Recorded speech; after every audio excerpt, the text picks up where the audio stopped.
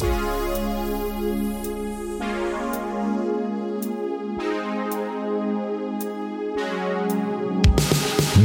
to the Nursing Home Podcast, your go-to source for professional insights in the long-term care industry. Hear from leaders and experts as they share current and practical insights to help make the most of your day. I'm a long-term care financial specialist. What that means is I help people plan for the inevitable. Nobody wants to think about getting old, but it's possible that someday we might need a little bit of care. Here's your host, nursing home administrator turned podcaster, Shmuel Septimus. Welcome back, those of you watching this on LinkedIn, those of you watching this on Facebook. We are doing another live broadcast, first of two for today, for the Nursing Home Podcast. So today is a very exciting episode. We all know the challenges of coronavirus, COVID-19, however you refer to it, and how it's wreaking havoc and in the nursing home world, and how once it comes in, it's devastating, the result of the effects and the destruction that it leaves in its wake. And everyone kind of feels a little bit helpless, besides for some of the technical challenges and lack of equipment and all those other things that we've discussed and will discuss in further episodes. But also no one knows what to do. There's no antidotes, there's no vaccine, there's no medicine. There's still talks about different things. But at the end of the day, to date, we still do not have a clear solution, which is why, if you may notice, that we are bringing back Shalom Reiman of Megadata back to the podcast for the third time, actually. And I've never done that before. And let me, just before I hand over the mic to Shalom, I want to kind of paint the trajectory of how this conversation happened. If you remember, the first episode that we had was introducing Megadata to the world of nursing homes and explaining how you're already tracking this information. You're mandated to have electronic health records. This is something that you're doing anyway. Now you have the opportunity and the ability to dig into that data and pull out actionable plans, real actions out of there. Shalom came back more recently, a few weeks ago, specifically offering tools to the nursing home operators to help them with coronavirus. And we spoke about that in that episode. We'll link up to that in the show notes as well. Today is really exciting because today we have a discovery which can potentially dramatically change the way nursing homes respond to and predict the coronavirus in their residents, and literally, I know it sounds like a cliche, but this literally will help save more lives. So with no further ado, Shalom, this is something that is, this is nothing short of a massive public service message. Welcome, and thank you for taking some time. I know you're busy talking to the media and other outlets today, and I'm sure in the coming days as well. Thank you for joining us for a few minutes on the Nursing Home Podcast. Welcome. Thank you, Shmuel. Thanks for having me again. I really appreciate it. And, I guess I'll start by just giving a little background on what we discovered. Please do. So first of all, just to give a little timeline, on March 13th, CMS required that every nursing home take temperatures of every resident and monitor the residents for respiratory symptoms.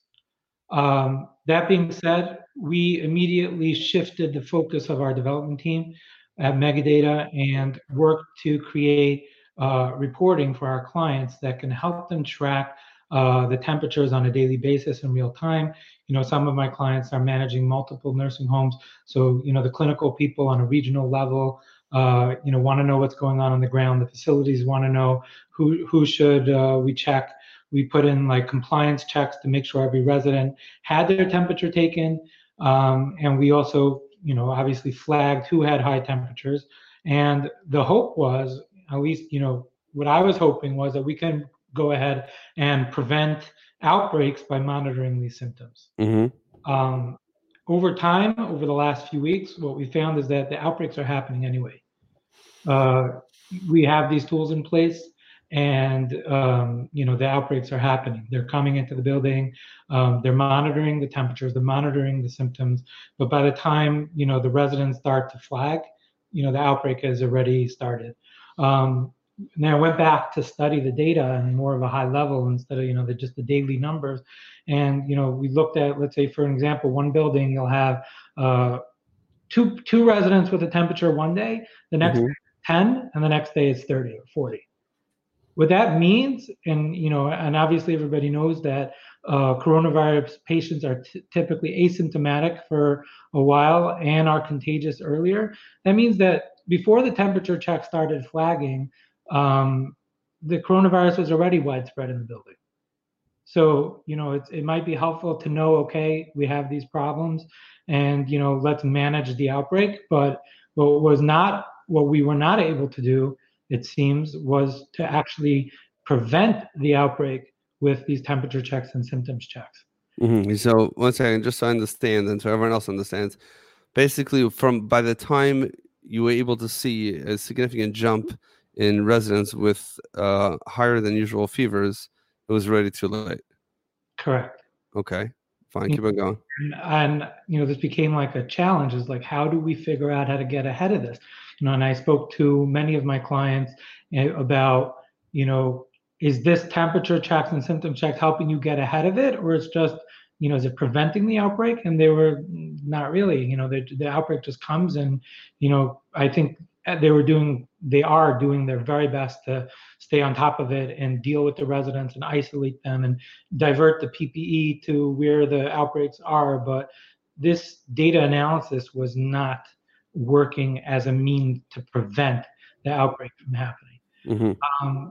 So so we were studying the data and trying to figure out a way that we could to detect the outbreak earlier. So then a friend of mine, Zish Margulis, shared this article from the New York Times, written by Dr. Richard Levitan. The article was titled "The Infection That's Silently Killing Coronavirus Patients." And this article is just a fascinating article in which he describes how the COVID pneumonia related to COVID-19 develops. And I'll share with you some quotes from his article, which I just found really fascinating. The first here. So he says, I realize that we are not detecting the deadly pneumonia the virus causes early enough, and that we could be doing more to keep patients off ventilators and alive. We are just beginning to recognize that COVID pneumonia initially causes a form of oxygen deprivation we call silent hypoxia. Silent because of its insidious, hard to detect nature. Next piece is, pneumonia is an infection of the lungs in which the air sacs fill up with fluid or pus. Normally, patients develop chest discomfort, pain with breathing, and other breathing problems. But when COVID pneumonia first strikes, patients don't feel short of breath, even as their oxygen levels fall. And by the time they do, they have alarmingly low oxygen levels and moderate to severe pneumonia as seen on chest x-rays. Normal oxygen saturation for persons at sea level is 94 to 100%. COVID pneumonia patients I saw had oxygen saturations as low as 50%. And a little further ahead, he says, to my amazement, most patients I saw said they had been sick for a week or so with fever, cough, upset stomach, and fatigue, but they only became short of breath the day they came to the hospital. Their pneumonia had clearly been going on for days, but by the time they felt they had to go to the hospital, they were often already in critical condition.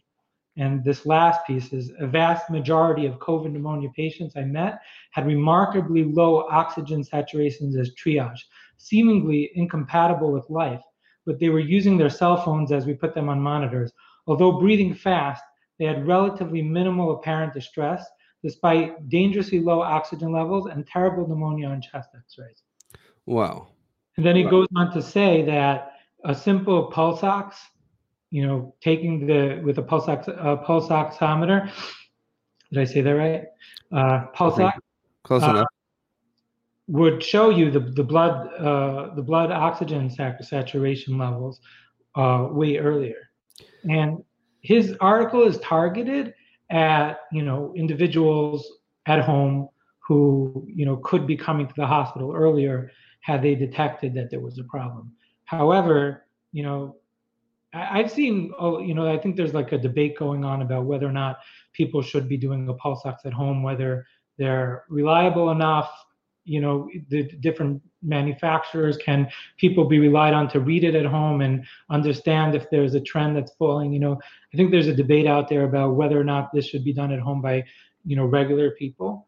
But, reading this article got me thinking that in nursing homes, many of my clients are already doing this, even though it's not mandated. Perhaps it's mandated by certain states, but I don't think it's federally mandated. That many of my clients were taking a pulse ox on every resident twice a day already. That being said, we were able to start studying that data and see who has a low oxygen level in a nursing home. Now here you have nursing professionals who are taking the pulse ox every day, and I think it's way more important to be monitoring this in a nursing home than at home, because at home, maybe your doctor would be a better person to take your pulse ox and read the reading. But in a nursing home, you really, you don't have the same social distancing that you have at home. I could, quarantine with my family, and we're a group of, 5 people who are isolated from the rest of the world. In a nursing home where you have 100 to 120 patients, everybody knows that this is becoming like the ground zero for the coronavirus, and it's a very difficult setting to manage. You could use the PPE and the isolation. There's a lot of measures that people are doing, but I think the most important measure is knowing that you have an outbreak going on way earlier in the game. So we sat down to study this information, and we dove into what the pulse ox and oxygen numbers are saying. And it was just fascinating that what we found is that every building is a little different, but the key takeaway is that by measuring the pulse ox of the residents, measuring the oxygen saturation level with a pulse ox, we're finding that as much as 2 weeks earlier, there's clear signs that there's an outbreak going on in the facility. Well, so hold on. So first of all, I know you're excited about this, and I'll let you get out that whole entire backstory.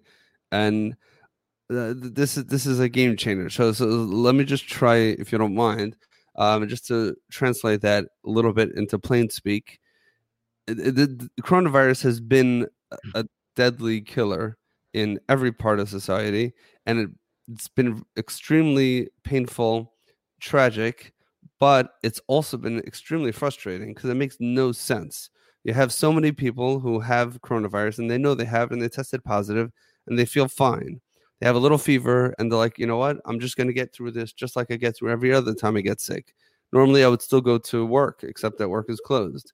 Right? Maybe I have a little fever. I feel a little body aches, all these other things.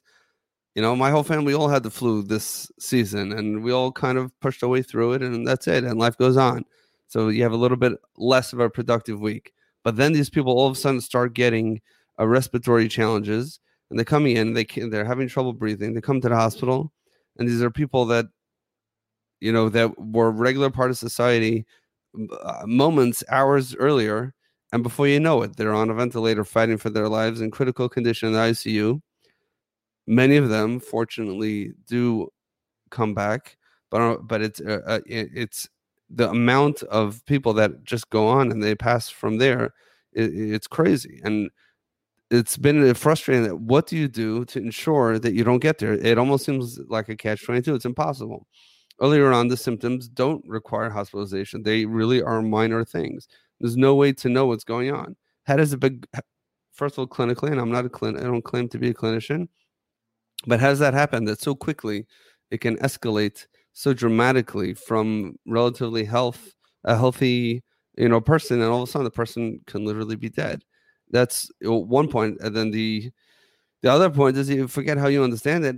What do you do about it? So if I understand correctly, what you've discovered through having access to data, real live data of what's actually going on in nursing homes. Well, actually, talk about that. But let me first just finish my thought, and then maybe you tell me how you dug in a little bit. But through analyzing the data, you were able to see that there is something that is discernible up to 2 weeks earlier, that you can see their oxygen levels already going down, not to a point where it's alarming, not to a point where they need to be sent out to the hospital, but you already know that there's a problem. And it's not some in normal times, other sicknesses, probably you may not do anything to that. You call the doctor on a random Tuesday without coronavirus, someone's saturation level is at a 93, they'll say, okay, or whatever the magic number is. But even those usual healthy numbers can be a problem or an early indicator, as you said, even up to 2 weeks. So first of all, how did you find this in the data? Then let's move on to actionable steps by operators who can save people. All right. So, I mean, the first thing was after reading this article and getting this idea, it was just a matter of, does the data show that? So, we have access to the vital information, the vitals that are in PCC. Like I said, we've been monitoring the temperatures, and we went to look at those residents that had high temperatures and wanted to see were their oxygen levels falling earlier than those high temperatures. So that was definitely the case. And it took us some time and with talking with clients and fine-tuning what is the metric that we're trying to look at to detect if there's a problem. So just to get a drop technical of what we did, for the people listening at home who might want to, create your own tracking tool for this. If somebody has a temperature above 99.4, that's what we were flagging. I think, that's a pretty simple thing to measure. How many residents do I have with a temperature above 99.4? We took that and we put it on a graph day by day. Day one I have 2, next day I have 3, 4, and how many residents are above 99.4? It's as simple as that, charted day by day on a line chart across the board. The oxygen numbers are drop more complicated, but not that much. But basically, we're looking at anybody below 94%. And in addition to that, with oxygen, we found, and in talking to some clinical people, we're actually working on sharing this with doctors and making sure that they give their clinical sign off to this, being that we're not clinicians, we're just studying the data, and this is what we're finding. Mm-hmm. We're taking each resident and comparing them to each individual resident's baseline. So we'll take, let's say John Doe has a oxygen reading, maybe he has COPD or something, and his normal oxygen level is 92%. Average for a healthy adult is, let's say, 96 to 98. For John Doe, it's 92% because he's got COPD. So we want to take that into account. So we took the last 30 days average reading for John Doe before today. We use that as a baseline. And then we want to see how many residents fell more than 1% below their baseline. And like you mentioned earlier, if John Doe was running a 93 and now he's at 91.5, that a doctor might look at that and say that's not a major cause of concern. He fluctuates within a range. It's not such a big deal. I'm not concerned about it. But when we took that metric and we measured all the residents in the building on that metric across 100 patients, and the first day you have 2, 3, and then the next day you have 10, and the next day you have 20. Even though each one by itself might not be so significant, but now that this slight drop is happening to 20 people, they're all below 94%, and they're all below 1%, more than 1% below their baseline. That's significant. Then we went back to existing outbreaks that we know happened, and we looked at the data, and we looked at when did the temperature spike, and the thresholds that we used was when did more than 10 residents or more show with this metric. So we went to the temperatures, and we found that the temperature spiked to more than 10 residents, usually right before the facility was already having deaths. By that point, when you had 10 or 20 residents with a temperature, that was already a significant outbreak was already in progress. So basically, it was too late at that point already. Yeah, I mean, again, it's good to look at the data to know, okay, these are my residents who have high temperatures. Maybe these should be the people that we test for COVID, But at that point, they're already testing the whole facility for COVID because it's already, there's already an outbreak going on. And we went back to those facilities. And again, every facility is a little different. I can't explain to you, what some of the other factors might be. But, there were many facilities we went back and the oxygen numbers showed a problem a week before, 2 weeks before, where you had that similar spike in oxygen flagging where these residents' oxygen levels started falling, which is very consistent with what Dr. Levitan wrote in his article, where they have this silent oxygen deprivation problem, hypoxia, that's going on, where they're losing oxygen but they don't feel it yet. They're not showing a lot of other outward symptoms. Now, just to tie back into what what's been mandated by CMS, if you look at CMS's website or the CDC's website about what it is that they're what's the protocol for how to monitor a coronavirus patient or in nursing homes.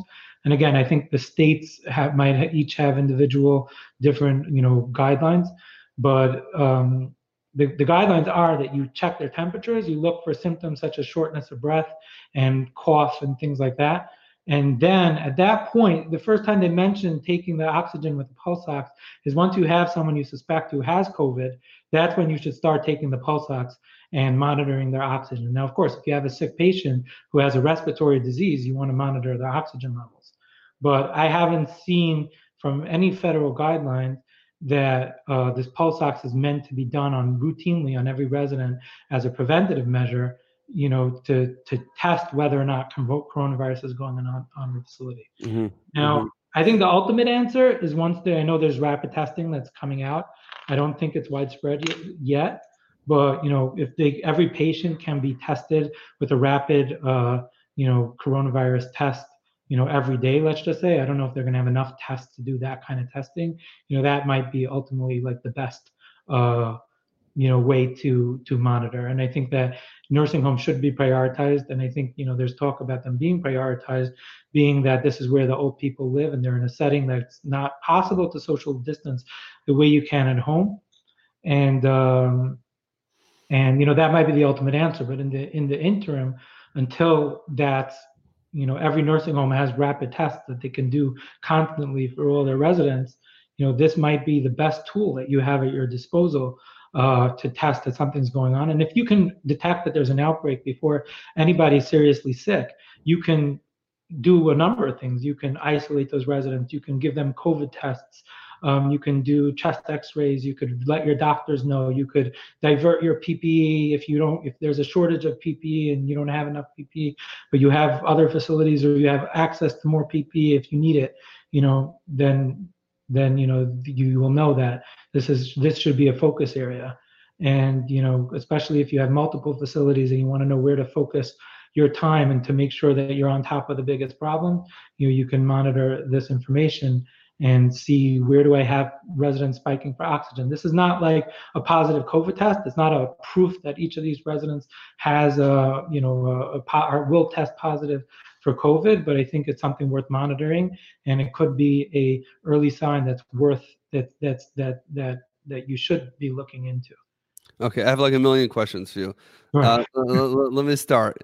For number one is, have you looked at the relationship between residents who have had a significant decline from their base level oxygen and have been negative for coronavirus? So we don't have strong data on who's tested positive and negative. We do know which buildings have had outbreaks, but I don't have individual test results. So it's hard to tie that. It was hard, tie okay, that. Fair enough. And at a high level, we're able to see this is going on. God, I mean, simply we don't have test results, so you can't just scan someone positive, negative. We're not there yet. Another thing also to factor in here is that we're operating with something so serious like coronavirus, and we're virtually operating in the dark because we really have no idea who has it and who doesn't have it. I went shopping yesterday to a large supermarket. Before I went in, there was someone at the door, scanning everyone's forehead to see if anyone has a fever. Guy asked me how I'm doing. I'm like, I don't know. You tell me how I'm doing. And I come in. All right, I didn't have a fever, so he let me in. Now, based on what we're discussing today, it's very likely that there are many people that are going right in that are positive. Hopefully not, but the fever would be really at the end stage, so to speak, of the virus. It could be the incubation period. It could have been a long time earlier, except really they should sit there with a pulse ox. instead of taking fever. Does that make sense? I would think so. Again, I'm not a doctor. I'm not a medical professional. But again, I'm studying the data, and I've been following a lot of what doctors have been saying. For example, Dr. Scott Gottlieb was interviewed by Ben Shapiro. I think it was last Sunday, and Ben Shapiro asked him the question of how reliable are temperature checks. And he basically said that it's definitely it's a layer. You could have different layers of measuring, but I think the consensus already is. And again, I just speak about different things that I've come across, but I think that it's well known already at this point that the temperature checks are a late in the game. People are asymptomatic and contagious way before the temperatures are going to show anything. So if the way that you're going to catch an outbreak happening or prevent people from coming into a facility is temperature checks, I think that it's pretty clear at this point that it's just ineffective. It might show you, I can't tell you the percentage of people that will flag, but it's way after the fact. Well, one thing, okay, but at the same time, doing temperature checks as opposed to nothing is definitely very beneficial because right. So if you have a strategy of how to mitigate coronavirus, whether it's in a nursing home or anywhere else, and you have limited tools, a temperature check is something, because if somebody walks in with 101 fever, you don't want to let that person in. That's a pretty clear sign that they have coronavirus. But what if 1 in 10 patients have a fever and the other 9 are just contagious and asymptomatic?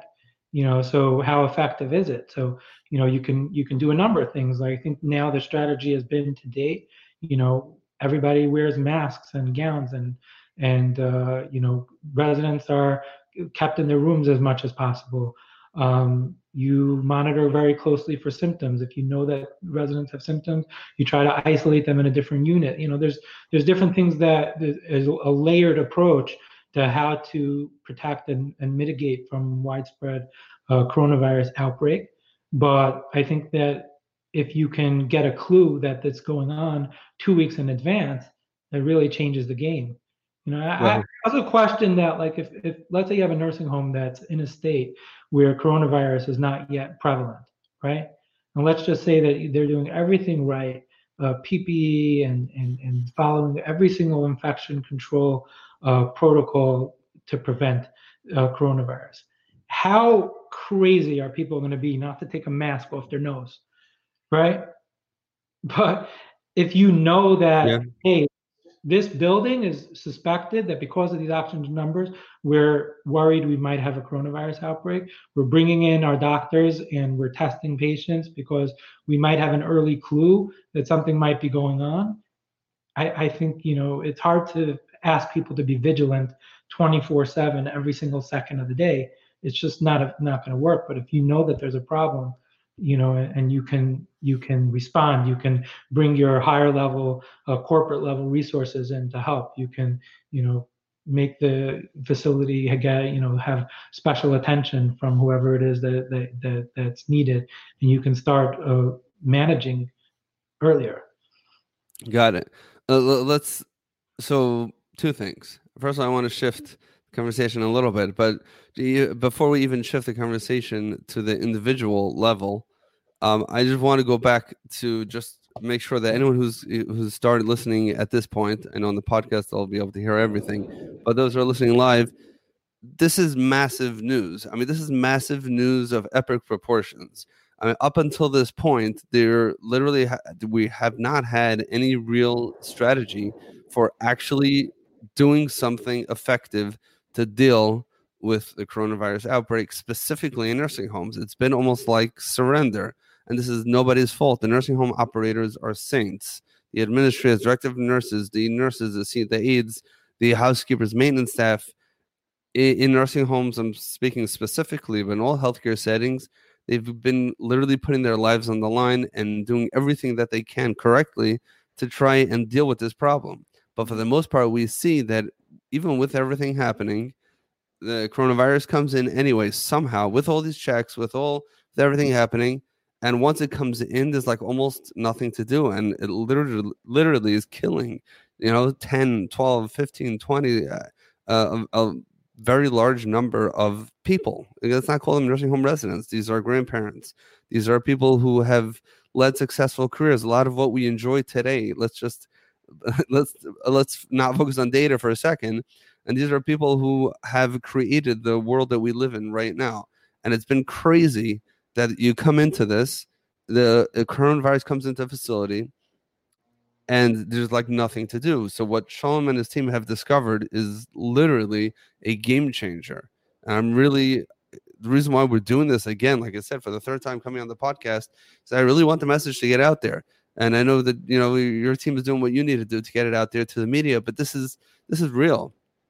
Through this information, for understanding this very simple and basic conclusion or hypothesis for sure, that early detection of coronavirus is possible through carefully monitoring the oxygen levels compared to the person's baseline. And as much as 2 weeks earlier, there's so much that could be done 2 weeks earlier for the individual who's affected and for the community that individual resides, whether it's a nursing home, whether it's an assisted living facility, whether it's a regular home. If somebody feels fine, but they are told by their doctor, whether or not this doctor, is of that opinion, but that they need to be monitoring their oxygen. A lot of telemedicine companies are already, taking vitals remotely through all sorts of wearable devices. So this literally can help and show people much earlier of what's going on, and things could happen. I want to just get to my other point, or like I said, to shift the conversation a little bit, is that before you get into, just want to mention about what you were just saying. Yes. I found that a lot of organizations are already doing a daily pulse ox twice a day. I'm not sure, maybe, some on their own clinical decision to do that. I think some states are mandating that, but I think, the key, the way that we analyze this is we're measuring of how many patients are hitting this metric. And when that number goes above 10, that's when we're flagging that we're assuming there's a problem. So if I have 10 residents that their oxygen fell by more than 1% and the reading is less than 94, we're flagging those. So, and we're charting that like day by day. So just to explain very technically how to do the analysis, I just want to speak that out. So you're saying if someone wants to create a tracker, someone's taking a simple spreadsheet, an Excel tool to do this, if that's the method, that you want to do, you can track each resident, establish the baseline over the last, let's just call it 30 days, and that's what we're doing, and then take today's reading. If it's below 94 and more than 1% below that resident's 30-day average, I flag that resident. Mm-hmm. If I have more than 10 or more residents flagging, I consider that something significant to take a look at. Got it.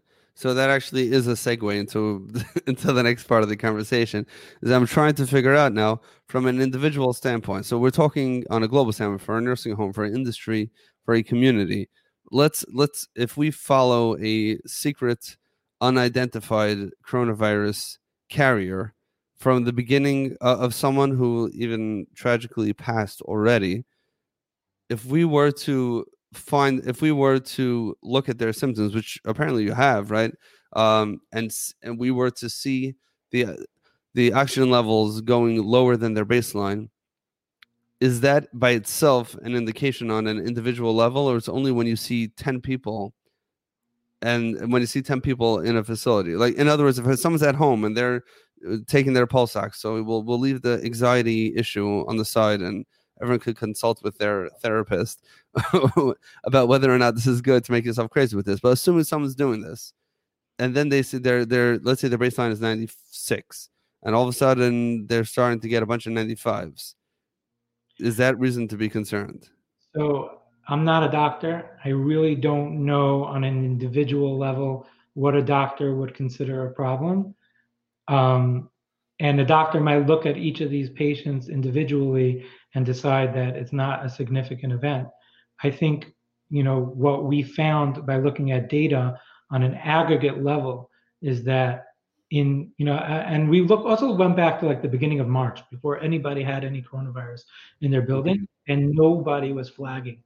You didn't have a building where you had 10 patients flagging on this metric. Well, that's really important information. Right. So don't say, in other words, don't assume that maybe every few weeks this happens and it doesn't mean anything. Right. And we just started studying this data about a week ago, so I can't tell you with definitive answers. I also tell you every facility is different. There's some facilities where the oxygen didn't really show anything and the temperatures just started to spike without any oxygen. So there, I can only have theories about why that may be, but we found a significant number of buildings, I say roughly half, the oxygen was clearly there a week or two before, where you have residents flagging this way. Now, I think when you're looking at this, when you know that there was an outbreak in the building 2 weeks later, and you see that these numbers start jumping 2 weeks before, and each individual resident might have only fallen from, let's just say, 95 to 93, but the fact that that's happening to 25 people at once, I think is clearly significant. What that means for each individual resident isolated at home, I really don't know the answer to that.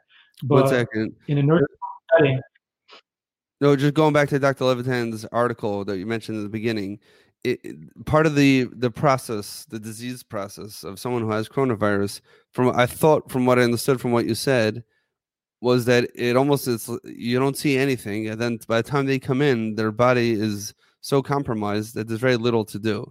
But if a person was to know, let's say 2 weeks earlier, before that same person who came in critical condition went to the ICU on a ventilator, if they knew 2 weeks earlier that they had this, could those symptoms, again, I know you're not a physician, but based on that article, I thought he was saying that perhaps could be more manageable. Part of the reason why the mortality rate is so high is because people are only seeing it, are only presenting to the hospital in such critical condition, and there's no indication earlier that they should come to the hospital. I mean, I think it could make sense. Again, I just don't know enough on an individual level, what a reading could mean at home. Maybe it could mean 100 other things. I know that in the nursing home setting, that this has clearly shown in the data that when this is happening to 20, 25 people at once, that was the precursor for an outbreak happening in the facility. Wow, this is fascinating. So the bottom line is, if someone's in a nursing home now, in the staff of a nursing home, whether you're owner, operator, clinician, whoever, anybody who cares, or anyone who cares and wants to get rid of this is something that should be taken seriously. Shalom and his team are doing everything that they can, but whoever, others who are listening, get on board here with this. See what's going on in your facility. Monitor, look at the oxygen, speak to your physician, see if there's something that checks out with your residents. And by all means, if you see something significant, see this trend in your facility, be concerned. Be overcautious, and be concerned that even though your state, your city, or your company, whatever it is, has been spared, don't fool yourself and think that this is something which, for whatever reason, is not happening. This is something that should be taken very seriously.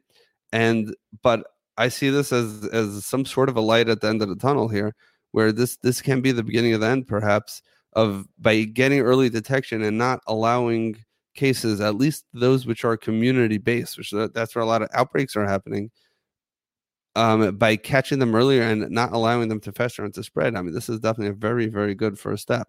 Right. And just to suggest, again, I don't know if it's my place to suggest a protocol. Enough of that. You're the data guy. You're not a doctor. Just say what you got to say. Okay. I would suggest, number one, and I see a lot of organizations already doing this, is taking a pulse ox twice a day on every resident. Got it. Number two is putting some kind of tracking tool in place to track the data that's coming from these pulse ox, and to track what are the residents' baseline, and are there a number of residents that are falling. Set a threshold of how many residents you think is a cause for concern. We use the number 10, but you might have a building that has 300 or 400 patients where, that's not significant enough, because you could have 10 people who have across so many residents. You might want to set a higher threshold, but set a threshold of how many residents you're going to look at as a cause for concern. and track it day by day of how many I had yesterday, how many do I have today, and each day track that number to see if there's a trend of oxygen becoming a problem. Amazing, amazing. Well, thank you, Shalom, for coming on the Nursing Home Podcast and sharing this discovery with us here. I know this is fresh and it's developing, and as you look further into the data, we'll be able to pull out more actionable items. But if people want to learn more about you, about your company, or about this discovery, where's the best place for them to go? And any parting thoughts before we let you go? Yeah, sure. So you can contact me through LinkedIn, or you can reach out to us through our website, megadatahs.com, and you could send us a message through there. And that's how to contact us. And I just want to thank you so much for having me on. And I hope that this helps you guys out there. And I think this is something that's worth taking the time to figure out if you could put such a policy in place in your nursing home, and see if this works as a early detection method. And like we've said, we've seen this working in nursing homes that are our clients, and we're tracking this information for them. And we have a number of nursing homes now that have, oxygen levels are spiking, and we're calling that to the attention of our clients and saying, please take a closer look at these buildings. So, I think it's worth your time to. I know everybody's really busy, but I think this is something that's worth paying attention to. Yeah, this is what they're really busy with. They're really busy dealing with it once it's too late. This is a real opportunity to kind of get ahead of the problem finally, assuming that this checks out, but you have the data to back it. Thank you, Shalom, for coming on. Head on over to megadatahs.com to see more about the data work which Shalom and his company are doing. This episode now you're watching either on LinkedIn or on Facebook. This will be live as well on the nursingHomePodcast.com. And over there you'll also be able to check out the other episodes where we had Shalom discussing in more general terms of how data can be so beneficial, and most importantly, pulling out actionable items from the data and not just having impressive spreadsheets to say, okay, we're doing stuff, just to really like this, really save people's lives. Thank you again for coming on. I really appreciate it. Thank you so much. Now that you've enjoyed this episode of the Nursing Home Podcast, I'd really appreciate if you'd rate this podcast and let everyone else know what an amazing resource this is for those wanting to learn anything and everything about the nursing home industry. So head on over to ratethispodcast.com/nursing-home. Again, ratethispodcast.com/nursing-home. Leave me a review and let the world know what an amazing show this truly is. Thank you so much for listening, and make sure to stay tuned and subscribe so you don't miss any other episodes.